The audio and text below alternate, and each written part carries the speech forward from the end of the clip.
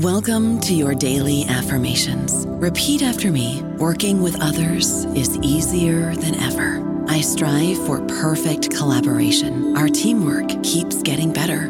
Yeah, affirmations are great, but Monday.com can really get you the teamwork you desire. Work together easily and share files, updates, data, and just about anything you want all in one platform.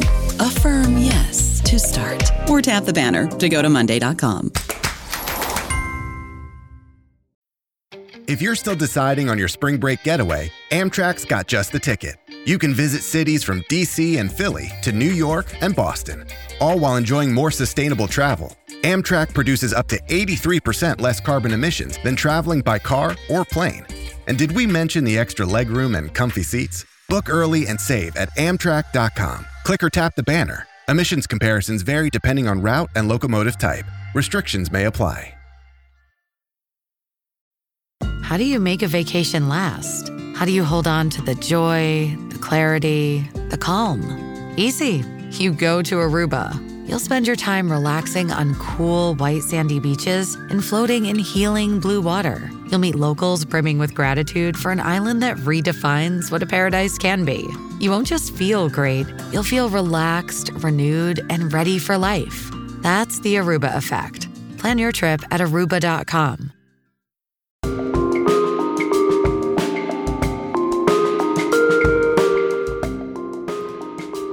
Welcome back to Burned by Books.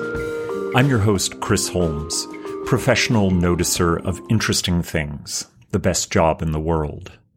Working largely from home with a remote learning student reveals the good and the grotesque about institutional schooling. I've been a voyeur into fascinating, fact-filled lectures on European history, beautiful crystalline lessons on chemical reactions, funny, supportive math contests, as well as classes that were, and continue to be, less useful for the mind than just staring into a fish tank. In a fit of pique after listening to multiple classes of what can only be called the death of high school English, I started a book group for my son and a group of his friends, just and only so that any remaining love of reading and talking about books wasn't covered over by the ashes of a regrettable class. I wanted some matter of theme to bind an assortment of books together, and after pulling in what I thought was a random bunch, I realized that they fit into a category of what might be called the magnificent cruelty and redemption of institutional schooling. We began with the great boarding school novel of the 21st century, Kazuo Ishiguro's Never Let Me Go, a novel that gets bandied about as a story about clones, but is in reality a book about living together as teenagers in a state of perpetual in loco parentis, and wondering about your meaningfulness to a world that seems to cast your ideas and passions aside. Schooling doesn't come off well in Ishiguro's masterwork. It is vulgar indoctrination into a system of realpolitik that needs these young people to sacrifice themselves to the privileged classes. I couldn't leave them with such a bad taste in their school-age mouths, despite how much they loved the book. So we proceeded to Educated by Tara Westover, to my mind, the great memoir of education's revelatory powers.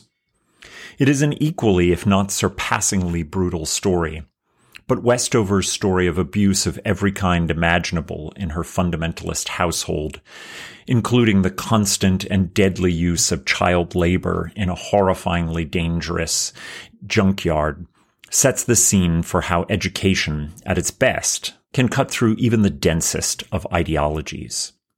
Westover's utter intoxication with each new revelation about all the cruel lies and obstructions that were the core of her family's version of homeschooling shows a mind being set free, loosed in a world where education can sometimes mean liberty.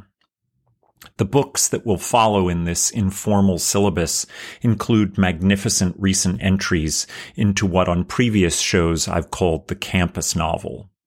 The Secret History by Donna Tartt for a taste of the dangerous cultism of college classrooms.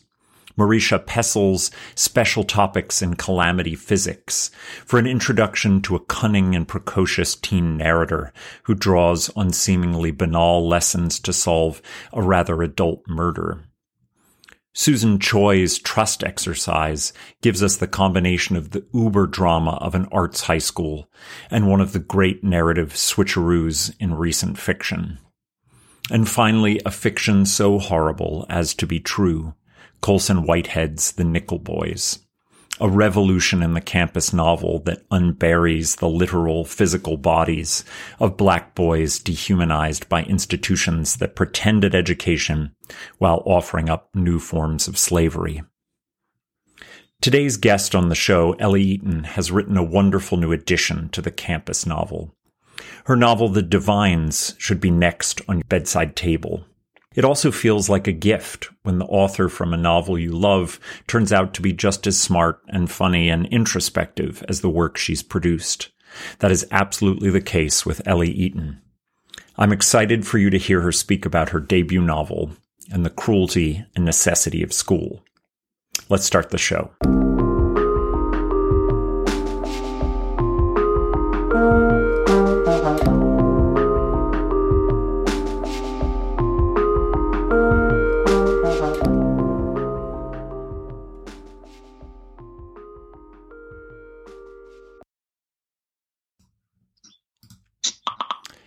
Welcome back to Burned by Books. It's such a pleasure to welcome Ellie Eaton to the show.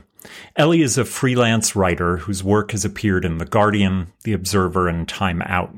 Former writer-in-residence at a men's prison in the UK, she holds an MA in creative writing from Royal Holloway, University of London, and was awarded a Kerouac Project residency. Born and raised in England, she now lives in Los Angeles with her family. Most importantly for the show today, she is the author of the debut hit novel, The Divines. The Divines takes place at an all-girls boarding school in England and follows the story of Josephine, known as Jo at school and Sephine as an adult. Sephine, married and thousands of miles from St. John the Divine School in Los Angeles with her husband and daughter, recounts the foundational moments of her teen years, including her intense and fraught friendships with girls in and out of St. John's. The Divines, as they are known, are the children of privilege, and like the best school novels, and perhaps the process of real schooling itself, they build a cruel and absolute hierarchy via which their peers are organized, esteemed, and/or alienated. Prompted by the haunting memory of a terrible accident at the school, Sephine combs through her recollections of those formative years and wonders what precisely was true about her understanding of her relationships with peers and antagonists. The result is a book that is as smart and probing about the cruelties and subtle graces of teen life as the best of the campus novels. Ellie sugarcoats nothing, whether it is the fallibility of our strongest memories, the secrets we keep from our loved ones, or the ways in which privilege and its antithesis blinds us to the lives of others. I was utterly absorbed by this brilliant debut, and I know you will be as well. Welcome, Ellie Eaton. Hi, thank you for that wonderful introduction. It's a pleasure to have you here, and I wanted to start with a conversation about the very beginning of the novel, which I quite love and sets a thrilling and terrifying tone that sort of hangs over the rest of it. It's a pitch-perfect scene of surreal horror, and it sets the pathos for everything that comes next. The fall of the shunned student Jerry Lake from a dormitory window is part Wes Anderson absurdum, part Lord of the Flies teen tribalism, and part secret history killer mysticism. Would you be willing to read a little bit of that opening? Yeah, absolutely.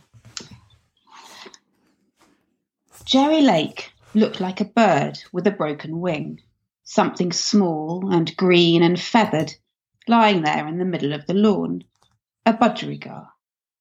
One of her knees was bent, the back of her hand cast across her brow in the closing moment of a routine. Very dramatic. typical Jerry. Her tights were ripped, her plumes ruffled, sequins scattered, her ice skates landed beside her on the grass. The younger years thought it was part of our dares, a joke, a prank.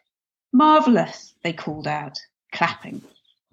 They hung out of dorm windows in pyjamas and smoked, waiting for the punchline. After a while, we crawled from our various hiding places, the bushes, the boiler house, the ha-ha, the groundskeeper's shed, the vestry, the orchard, the gym, cloaked and hooded as tradition dictated, our dresses slashed at the seam, barefoot. We formed a circle around Jerry like a coven. Jerry was in her leotard, of course, her ponytail still rolled into its neatly gelled bun, hand across her forehead in that pantomime pose, woe is me, playing dead. By then, we were sick of the endless tantrums and sulking, her door-slamming histrionics, the crying wolf. No one thought to call an ambulance or alert our housemistress. In our defence, there wasn't a drop of blood. Very funny, Geraldine, we said, arms crossed beneath our cloaks, our voices high and clipped. Thank you so much. And this prologue, we enter into it in medias res, and we're given these sort of wonderful granular details about the grounds of this place, and then just hints of, a terrible relationship between these girls. Why did you want to start us here, and how comfortable did you feel throwing us into the middle of this world? I know people have mixed feelings about prologues, but I quite enjoy having a glimpse into the future when I start a book. And I think I was talking to a script writer the other day, and we were talking a bit about David Lynch, who I'm a huge fan of. And I think she was comparing this opening scene to a bit like the opening moments of Blue Velvet. Mm. And I agree. And I've been thinking about that a lot recently. What I wanted to show was a bit of the rot beneath the surface. Because I think there is this sense that boarding schools are kind of, romanticised a lot in culture, and particularly, when you look at Harry Potter and books like that. And so I wanted to show, much the same way that David Lynch in those opening scenes sort of drops beneath the white picket fence into the ground, and you hear the clacking sound of those insects beneath the mud moving around. I wanted to show just this moment of kind of ugliness and brutality right from the get-go, so that you knew what you were dealing with wasn't going to be this very picturesque version of what a jolly hockey sticks boarding school life might look like. This book definitely isn't that. So I guess it's that idea of playing with the idea of institution and how we look up to them, but really there's this sort of darkness beneath the surface. Mm-hmm. Was it always a boarding school in your mind that was going to be the setting for the Divines? Yes, for lots of reasons. In that the very seed of the novel came from returning to England. As you mentioned, I live in LA now, and I would fly back each summer and visit family and friends. And I was in the car and happened to be driving near the town where my sister and I had gone to school, and we'd both been pupils at an all-girls boarding school in Oxfordshire. And I knew that the school had been sold and sort of taken apart, but I'd never been back, not once, after I left school. So curiosity got the better of me, and not unlike the narrator of my novel, I kind of drove around the town, really struggling to recognise it anymore. My tennis courts had been concreted over into sort of a parking lot, and the gym had gone, and all of the older buildings were now kind of modern apartments, sort of housing. And there was this one sort of lone monument to the school, which was the school chapel, which I presume was protected because of its age, but had been turned into a dental surgery. Oh, that's a real detail. Oh, my goodness. That is a real detail, I know. And my poor husband just watched in horror as I persuaded the receptionist to let me in. I think I think she must have had experience of old girls returning and asking to look at the surgery. But what was so odd about it was that, she took me, through the chapel, and I sat in this area that was a waiting room, but was used to be where the altar servers, would sit, and where there was the really heavy stone pulpit was still there, and the organ was in the back, and the stained glass windows, and they had just dropped in these little booths where the dentists were.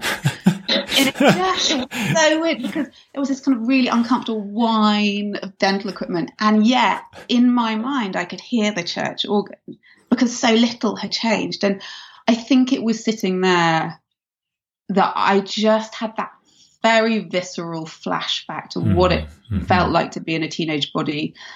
And I think a boarding school novel felt like this perfect opportunity to talk about teenage sexuality and the sort of weird, heady power that friendships we have at that age hold over us. And, it's the way you're all stuck in this very, very tight community. And that, I think, gives a sort of natural tension to any books about boarding schools. And I like that there's at least an acknowledged commonality of the pain of dental surgery to teenage years. You're like that nerve. It doesn't take much. And you're like, oh, the wince at the thought of it. I know. And what must the patients think when they're having these intense drillings? It's so odd when you're looking up. I mean, because the stained glass windows were kind of beautiful, but you just think, my God, also quite terrifying. Very if you want any drugs, it would be quite wonderful, I imagine. And you already feel a little bit like you're too close to, shuffling off the mortal coil when you have a drill in your mouth. I'm sure that doesn't help. Oh, I hate the dentist. So St. John the Divine is a recognizable kind of classic British school, as you describe it, but it also has wonderful and somewhat problematic quirks. The clique of girls that rule the school's social scene refer to each other by the approximate boys equivalent to their given names. So, for example, Josephine is Jo. They wear oversized men's dress shirts and generally appear to co-opt the tropes of the patriarchy to wield power at the school. Were you intentionally playing with the irony of a school culture that is both under the thumb of misogyny and also full of girls wielding the power of patriarchal tradition? Yeah, I think actually power is the exact word I'd use to describe this book. So much of the story is about who has power and how do they use it. And, the interesting thing about girls of that age is that they do have an incredible power. They're kind of just coming into themselves. They have this extraordinary confidence en masse. I think less so individually, but there is something truly terrifying about a pack of teenage girls walking towards you down the high street in a way. No, they're intimidating. It's that thing of like just, not particularly when they're together, like not caring what anyone else thinks, yet they absolutely care what they think about each other.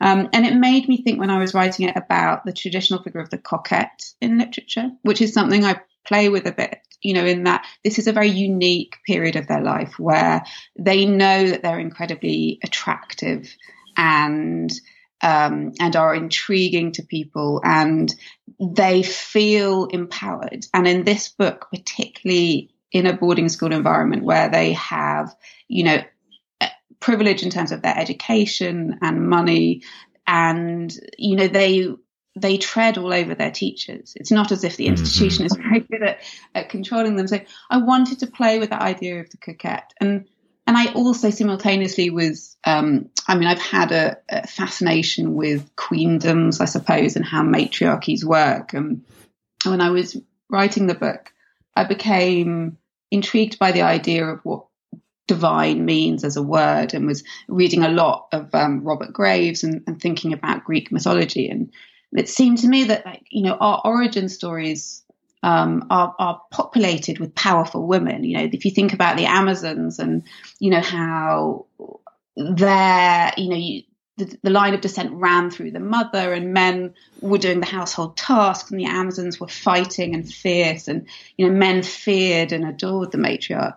And yet at some point that changes, and I think it's a similar thing with these girls. Like, I think they're incredibly powerful at this moment in time, but the reality is when they leave school, that power dissolves, and they're not destined to be leaders themselves, but the wives of CEOs and politicians and bankers. And so it's a very, that's much like the coquette. I think, like, her power ends as soon as she is married off. And so I really, really wanted to talk about how small this window is, I think.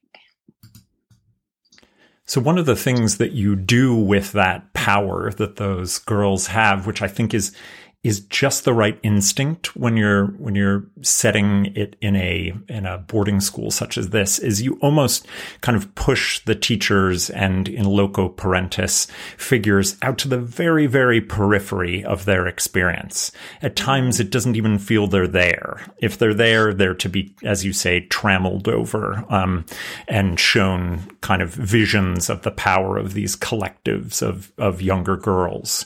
And I wonder what you thought of, either from your own experience, living at a place where you do have these figures supposedly of authority, but then in having a novel where they really are kind of acting off screen. Well, I mean, I think my memory of the teenage experience, and one that and part of the reason that I think the book is shaped like that, is that the dominant figures in our lives at that period really aren't our parents. Well, I don't think so. I think particularly for girls, it's the friendships you make are the things that are on a day-to-day basis define who you are. And that pendulum swing of popularity, who you're friends with one day and then that feeling of being rejected is so terrifying. And I don't think that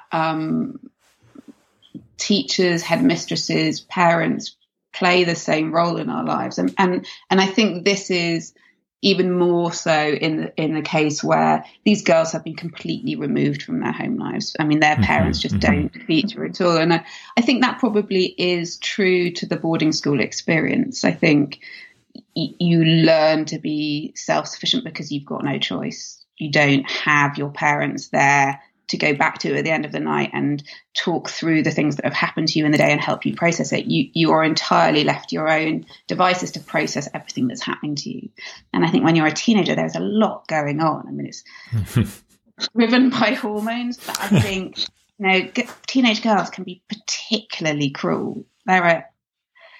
Not all, and funny and compassionate, and they are everything, but they're everything at this sort of very heightened level. I feel like there's no middle ground with teenagers. No, I agree entirely. And I think it's one of the reasons I weirdly think of Lord of the Flies as kind of a school novel. It's just a kind of truer sense of school's kind of concentration of teenage interaction and how the cruelty and humor of it and hierarchies kind of meet themselves out, and just given in this kind of nth stage of all of those aspects of a young person's life. I totally agree. And I was thinking, when I was writing this book, I had this anxiety, I suppose, that I was telling a particularly British story, and I wondered how it would translate in America. And what's been fantastic about the reception is that everyone recognizes their own teenage experience. It's not specific to Britain.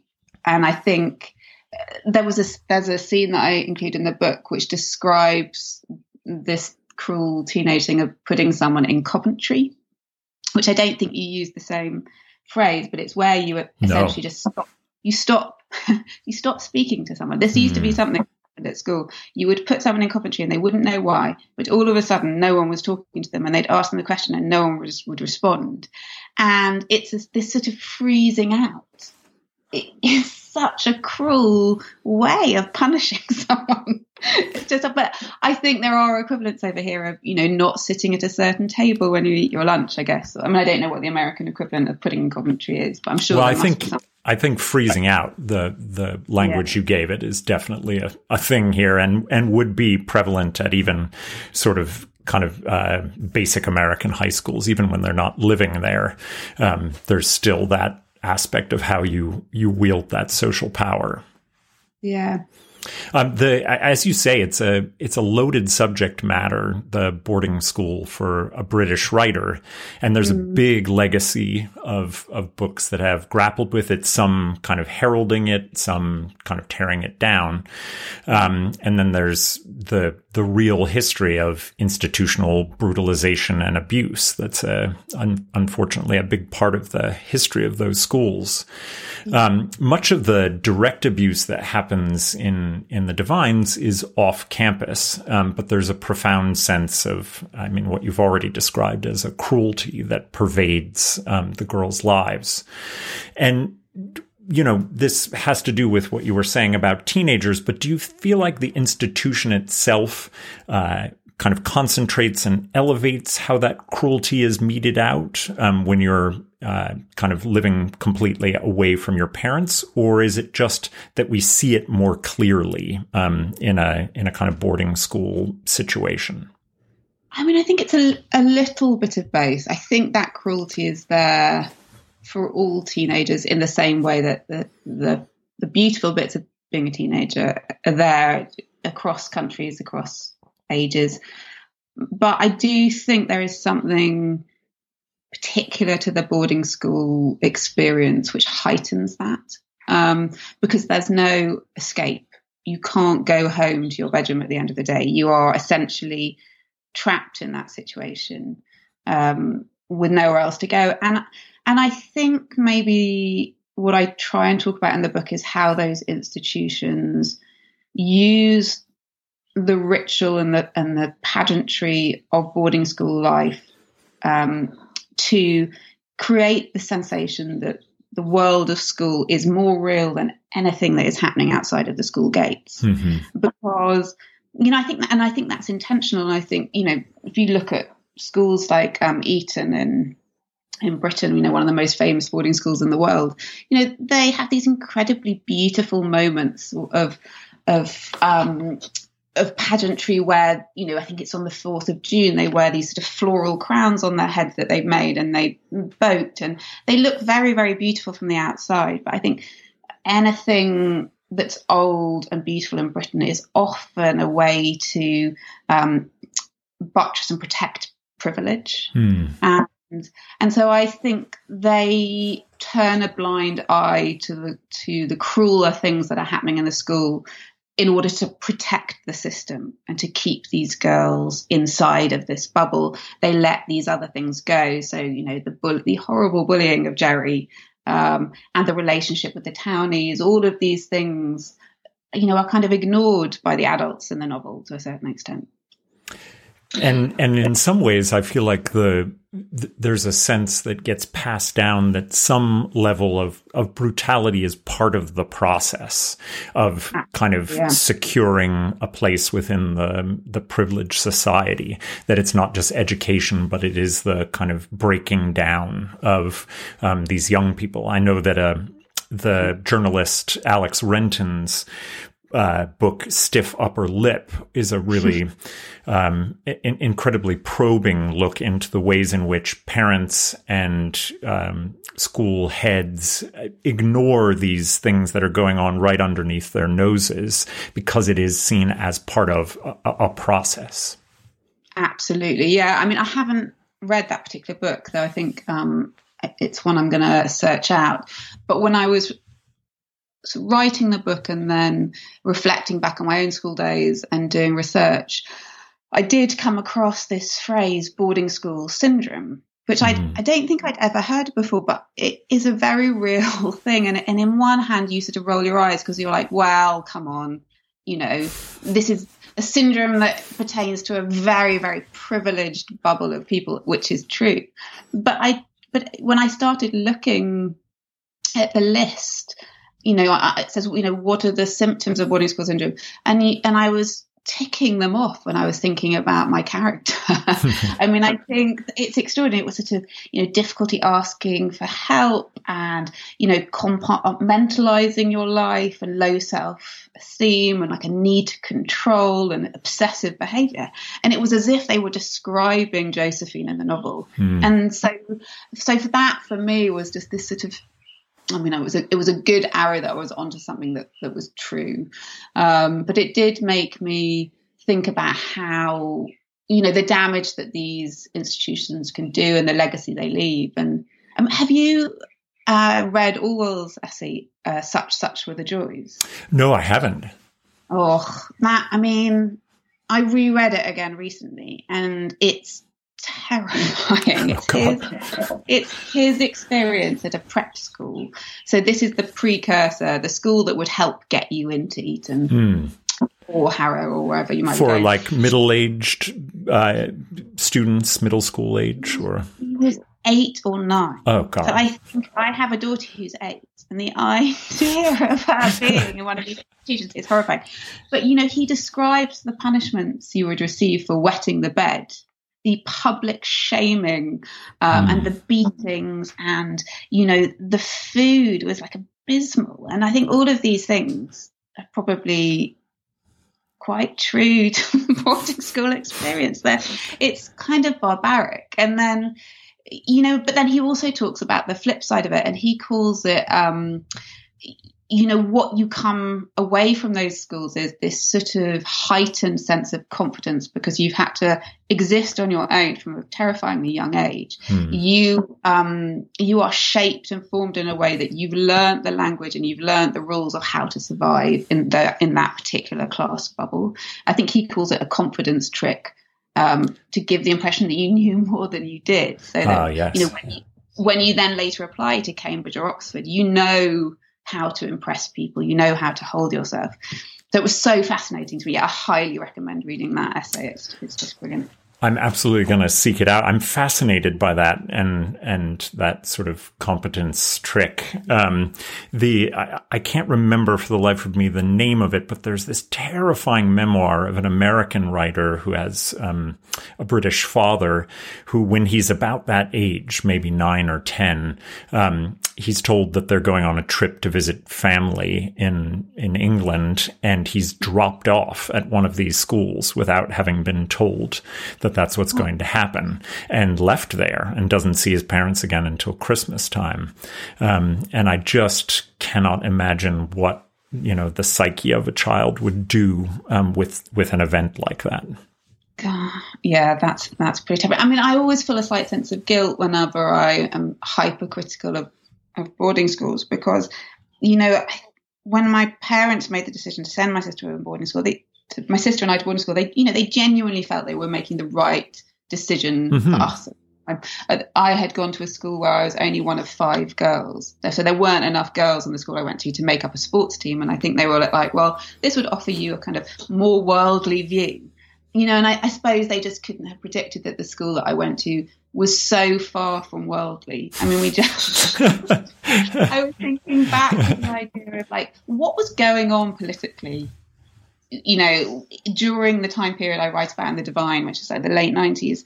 And, the Berlin Wall was coming down, Dolly was cloned, the web was invented, and none of those things mattered. You really can get this huge seismic shifts in society, and they're just obsessed with themselves, aren't they? Which is how these institutions work, I think. Yeah, and the farthest they can see is the outside wall of the school itself, and that's the institution, but that's also teenagers. They really have no ability to think outside of that very small bubble of relationships and place. Far be it from them to go and find some rubble from the Berlin Wall. So the novel runs as this kind of great split screen with the 1990s in England in Safine's past, and then present-day Los Angeles with some scenes of very, very cold Chicago thrown in. in many ways, these places are as polar opposite as I could think of in terms of cultures and climates. And they more or less mirror your own national identities. How did those places and cultures allow you to work through Safine's character? It's really, really useful, I found, as a writer, not being in England when I started to think about writing a book that is so particularly British.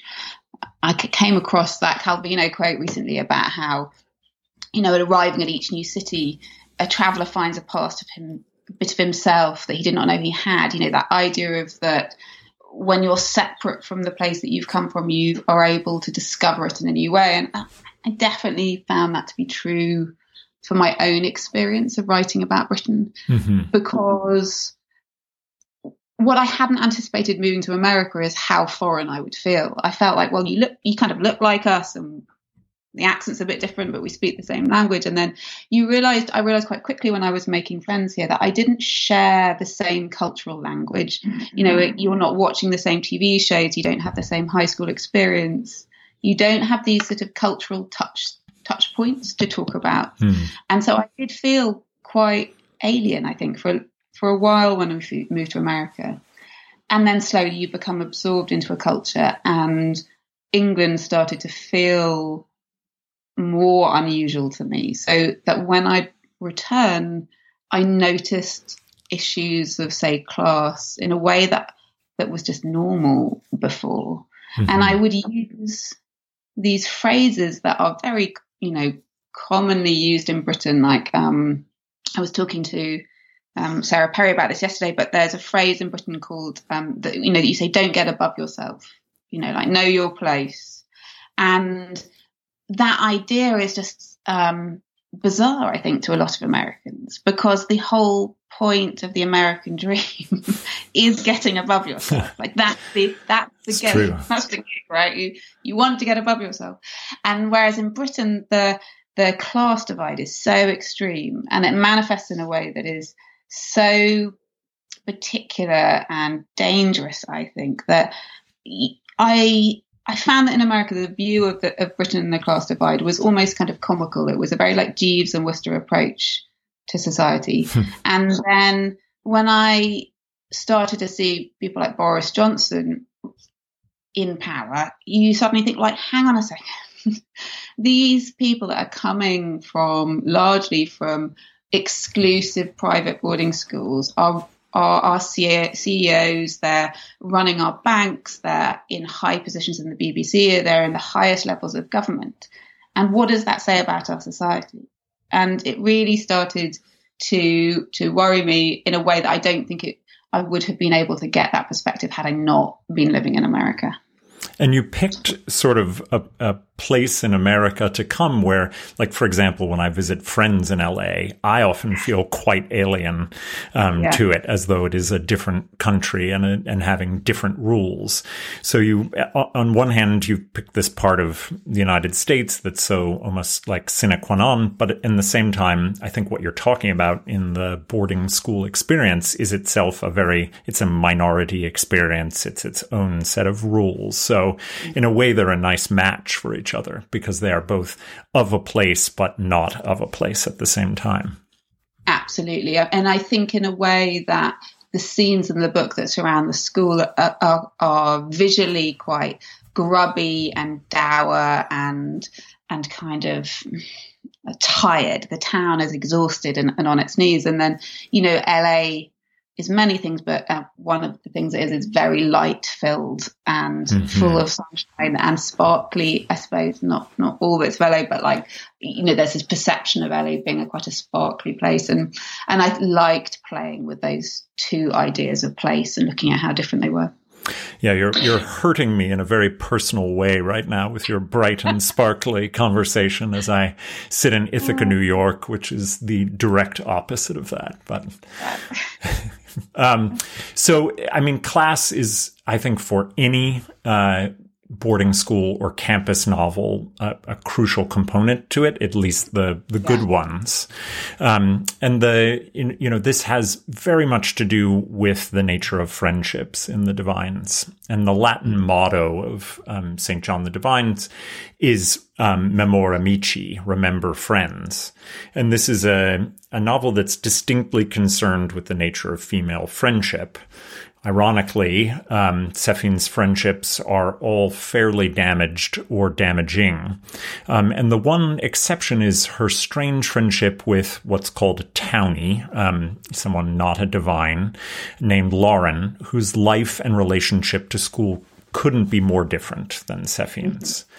And boarding school novels, take up this issue in different ways, but I felt like you handled it in a really unique way with this relationship to Lauren. How did you decide that would be a really pivotal part of your character's understanding of her time in school and of the nature of female friendships? Oh, thank you. I mean, it's a great question, and I'm so fond of Lauren as a character. I feel in a way she's the one that I root for. Like, you want her to have a happy ending if those things exist. And she was an important character for me to write about, because the nature of those schools is not just about who they protect and who gets to live in those very privileged bubbles, but also who they keep out. And so who is it that's the other side of the fence? And I wanted to look at a character like Lauren and see how she reacts to the school. And she's a tragic figure in many ways, because she is smarter than any of the Divines. She's fiercer. She really knows who she is in some ways, in a way that certainly Jo in the book doesn't. And I think Jo is quite in awe of her, because Jo's family life is pretty chilly, for want of a better word.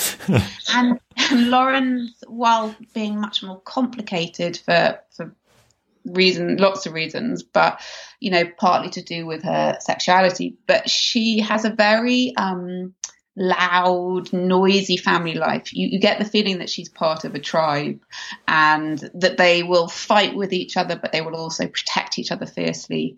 And she's deeply loyal to them.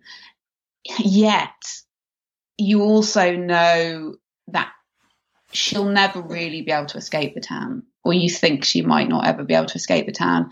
And yet Jo, when the school goes up in flames, can walk away with it with such ease. She has this invisible safety net of money and connections, which means she can choose to completely reinvent herself.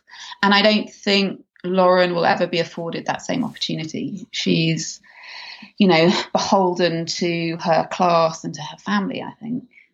And that's what seems to be part of the attraction to Jo, is that she can, it almost is like an aura around the Divines, that they have that protective cocoon. And she knows, for all the, the positive things about having that tribe of a family, she knows that they can't afford her that cocoon of privilege, and that any mistake she makes could be, fatal to her life going forward. And she sees her brother and she sees other people having made these mistakes and how they're not able to kind of really claw their way out of them. Absolutely. The stakes are so much higher for Lauren. There's a scene where she is going to her brother's girlfriend's or partner's house and takes something out of the bin and smears it on the door. And you think, oh, what would happen if the police caught them in that moment? And you just know that the repercussions for Lauren would be so much worse, whether you just sort of assume that Jo's family would just buy her out of that situation in some way, or she'd get a slap on the wrist and nothing more. And I think it's those small moments where you really realize the role that class plays in our society.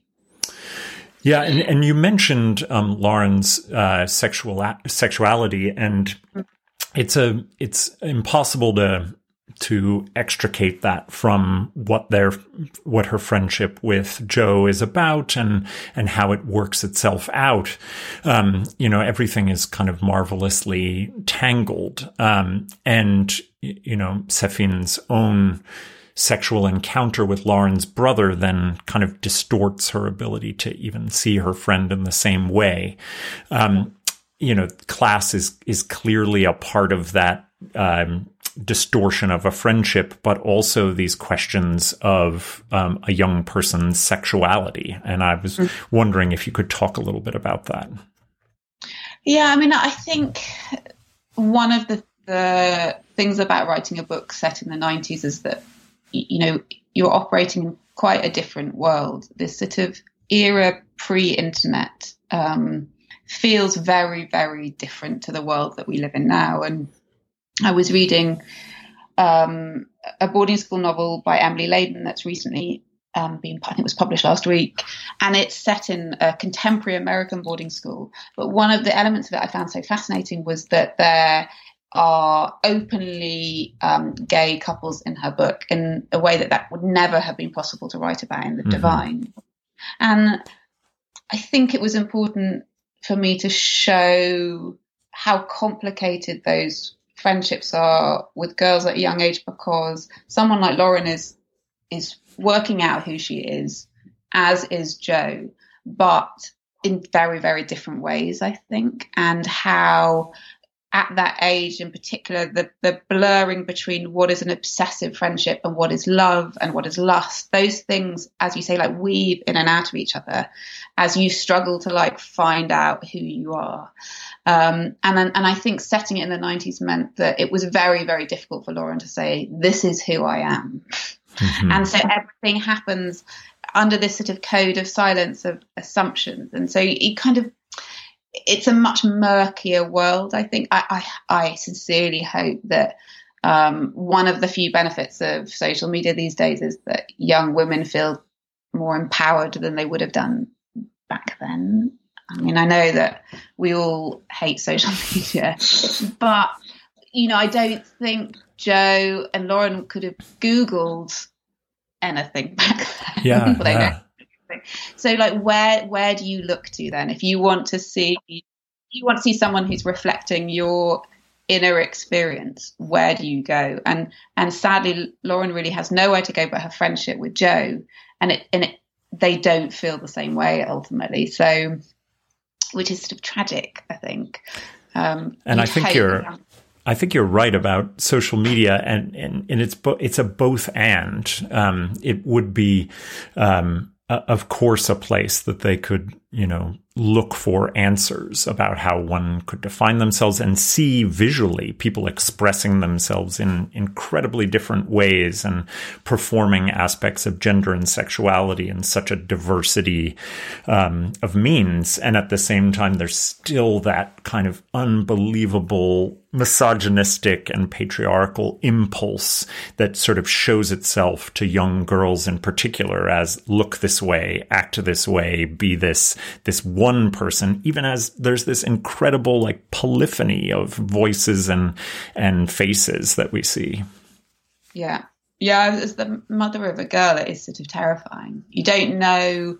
I know that I can't shut my daughter off from that. Like she'll find it one way or another. Yet. So how do you teach a young woman to navigate that world with any sense of normality? I mean, the internet is like not a normal place, is it? And when adults can't navigate it, like I in no way claim to have like the ability to turn off and on my relationship to the internet. And if we can't do it, then, God help the children. Oh, no. The campus novel as a genre it's a real favorite of mine, and it sweeps up all manner of books into its ken, including everything from Harry Potter, which you already noted as an archetypal campus novel, to Donna Tartt's The Secret History, to more recent and playful entries like Nell Zink's Mislaid and Susan Choi's My Education. Is this a genre that you go to for your own reading pleasure, and do you have favorites? so interesting. I was thinking about my why for so many years I absolutely would not read a campus novel. I was so resistant to the genre, and yet I ended up writing one. I suspect that growing up in England as a child, I devoured Enid Blyton books. There's a series called Mallory Towers about a cliffside boarding school, and it, it's full of like daring do and it's classic British kids stories, I think. And then there was a play that we used to put on at school called Daisy Pulls It Off, which was a sort of similar thing about posh girls' boarding schools. And I think having lived through a boarding school experience, I was like, you don't need a novel. I do not want to read. I cannot think of anything worse than reading about that one. So for years, and there are these iconic books on the subject. To my shame, I have not read Prep. And so when I started writing this book, I knew that I had a choice. I could either read every book going or not. And I decided that I was not going to read campus novels for fear that they would weave their way into my own book. Read and decide it had been done and not want to do it. And so the real joy of having the book out in the world is that I can read all the campus novels. And I think one of the joys of the past year has been connecting with other writers who are writing in a similar area or about similar themes.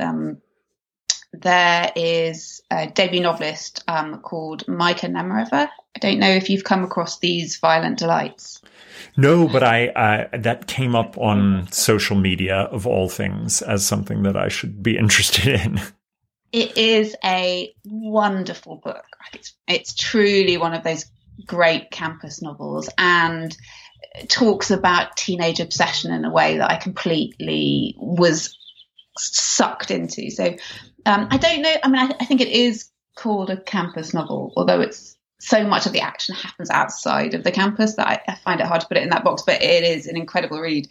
And Micah recommended a book by Shirley Jackson called Hangsaman, which I then ate up. And I've actually never read any Shirley Jackson before that, so it was my first Shirley Jackson novel. And I've not heard of that one. Oh, it's fun. It's about a young woman Natalie, who goes to a liberal arts college, and at heart, it's sort of her descent into madness. And so you find it very hard to tell what's real and what's not real. And she forms this very potent relationship in the book with a fellow student, and then you start to question whether that was all imagined. It's completely absorbing. And so I think what I've loved recently about campus novels is that they take the trope of a campus situation and turn them on the head, although that Shirley Jackson obviously isn't contemporary, but also books like Brandon Taylor. Oh, yeah, Real Life. Which is just, it's so, what I don't want to see is my own experience of school reflected back at me, I suppose. And what's great about the books I'm talking about is that they look at it from a completely different perspective, in a way that shows you the world and the peculiarities of campus life from a vantage point that is so unusual and tragic or not tragic, or I think Brandon's Taylor, just there were certain points when reading it where I just sort of gasped out loud, and you just cringe and start to wonder if you've been the person in the books doing and saying things that you later realize are just inherently awful. Yeah, it's a brutal, if you're being self-reflective as you read it, it's a brutal book, especially for someone, I'm kind of totally steeped in that world, and it felt in many ways pointed appropriately in my direction. And it's a beautiful book. It's a devastating book. And as you say, I really do think this is a heyday for these novels, because now people are given license lessons to say, oh yeah, there's a lot of other experiences of these kinds of campuses that have never made it into what we think of as the sort of classic version. Yeah, actually, and one of the things I felt very conscious of writing my book was how white the world I was writing about was. And it was a tricky one because it's part of the point of the novel. I want to show how these institutions operate and who they exclude. And so for that reason, there is one black character in the book called Kwamboka Masuba, and she is the African exchange student. And she's treated a bit like a sort of pet by the other girls. Mm-hmm. And, you know, I was thinking about about the book and how one might view that, and it's uncomfortable for me to write, but it felt important to show how institutional racism operates from the only vantage point that I could, and I would love to have fleshed her out as a character or been able to speak for her, but it just didn't feel like a story that I had any ability to write, nor should I be writing. But it's a strange thing when you're writing about the world of privilege, because it really, really underlines the groups of people that are excluded from those worlds. Yeah, and I do think that is the fundamental thing that keeps me drawn back to that genre is the people outside of the walls of those places and what it means for them. You know, it's one of the reasons why Never Let Me Go is one of my favorite campus novels, because the kind of exploration of who is inside and who is outside and what is the purpose of institutional schooling and how does it affect the people whose lives never reach the inside of those gates, I think is put on kind of remarkable and cruel display. I've been sort of asking all my guests during the pandemic about their sort of preservation reading, like things that are keeping you sane or making you able to forget the fact that we can't walk outside to anything even kind of vaguely like the normal. Do you have things that have been kind of getting you through? Thankfully, I was not one of the people that was afflicted by an inability to read over this period. Mm-hmm. I gasp when I see on Twitter or like talk to friends who say they just haven't been able to concentrate on a book, because I honestly think getting lost in words has saved me. I think me too. I might have gone mad if I hadn't been able to read. Although I will do a little side note and say that I think we also have a shared passion for the show Money Heist, which has also we do. has also got me through this like very strange year. And, I love that show.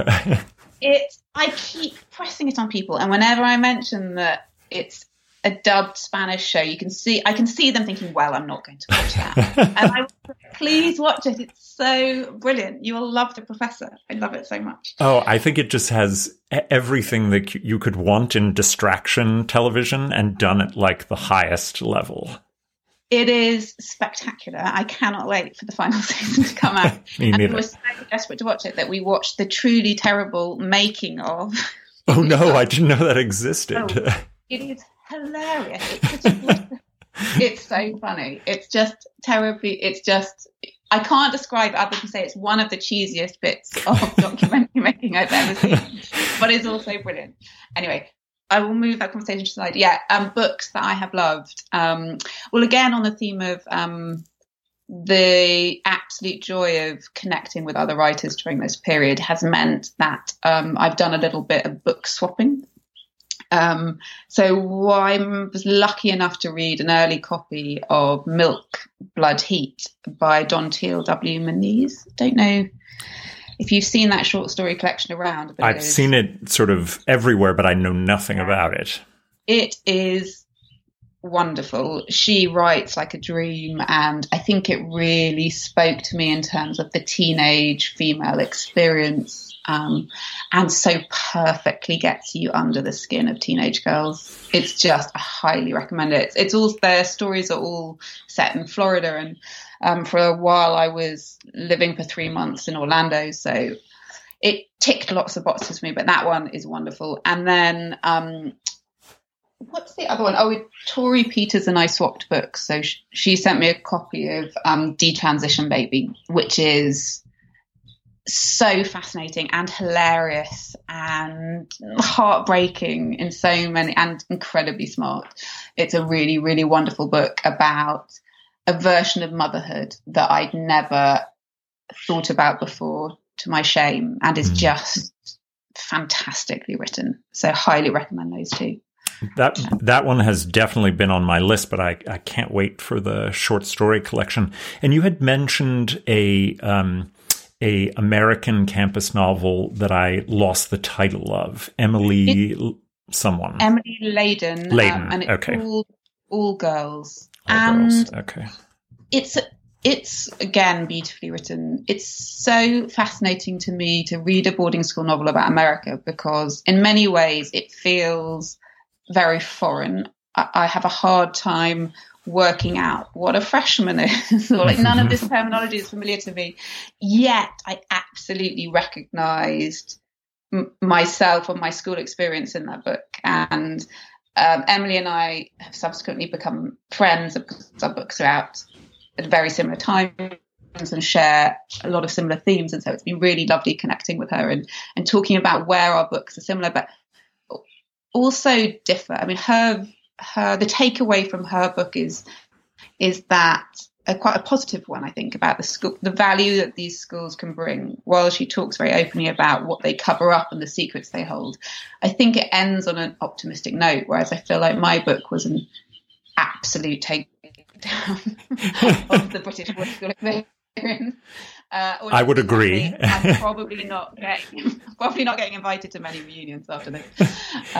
Do you know the book Black Ice by Lorraine Carey? I don't, but I'm writing it down now. It's a memoir, and it's about a black student who attends a formerly all-white boarding school, and it is a takedown of race and privilege in the United States, kind of uncommon painfulness, but it is beautiful, and I highly, highly recommend it. Oh, I'm putting that on my list. Yeah, I've got my campus novel list is quite long now. I've got sitting on my stack Catherine House, which I don't know if you've read that one, but I haven't. She teaches at my institution, though, so I'm excited about that. Yeah, me too. I haven't read it yet, but I'm very excited to get to that one. And there was another campus. Oh, Prep. I was like, now is the time I can read Prep. You have to. I think it is. It really has a special place, I think, in the American scene. Yeah. No, it's beloved, I think. Well, these are wonderful suggestions. I'm going to put them on our website so that listeners can reach out and grab them. What I've been trying to do is ask my guests about a local bookstore that they want to support, and then I can put links to the books you recommend to that store. So if people want to reach out and order books, even if they're not in LA, do you have a bookstore there that you really like? I have to say that one of the most magical and teary moments I had was going to sign copies of my book at the wonderful Book Soup in LA, which just smelt like how all great bookshops should smell. I don't know what is it. There's a slight sort of woodworminess about a really good bookshop. Probably not the right term, but yeah, it's a magical space, and they are just huge supporters of writers and debut writers, and have been doing this spectacular job at getting books into the hands of readers at a time where, it's people are so reliant on Amazon right now, and it's just Book Soup are really just making it very easy for people to get books. Well, Ellie, thank you so much for spending time with me today. And I just can't recommend The Divines enough. And this has been a wonderful conversation. Thank you. Thank you so much. I've loved it. Take care. Well, that's all for me for this time. My huge thanks go to Ellie Eaton, whose novel The Divines, as well as all of her recommended books, are linked to on the podcast website, burnedbybooks.com. I know I, like many others, will be anxiously anticipating her next work. Next episode will feature Gina Nutt, author of a groundbreaking collection of essays, Night Rooms. I hope you'll join me for that interview in late March. As I try to grow a listenership, I want to express my deepest thanks to those of you who have been regular and loyal listeners to this homegrown show. I think of each of you as I petition new guests and put together future shows. You have my love and my thanks. Until next time. With Lucky Land Slots, you can get lucky just about anywhere. Dearly beloved, we are gathered here today to... Has anyone seen the bride and groom? Sorry, we're here. We were getting lucky in the limo and we lost track of time. No, Lucky Land Casino, with cash prizes that add up quicker than a guest registry. In that case, I pronounce you lucky. Play for free at LuckyLandSlots.com. Daily bonuses are waiting. No purchase necessary. Void where prohibited by law. 18+. Terms and conditions apply. See website for details.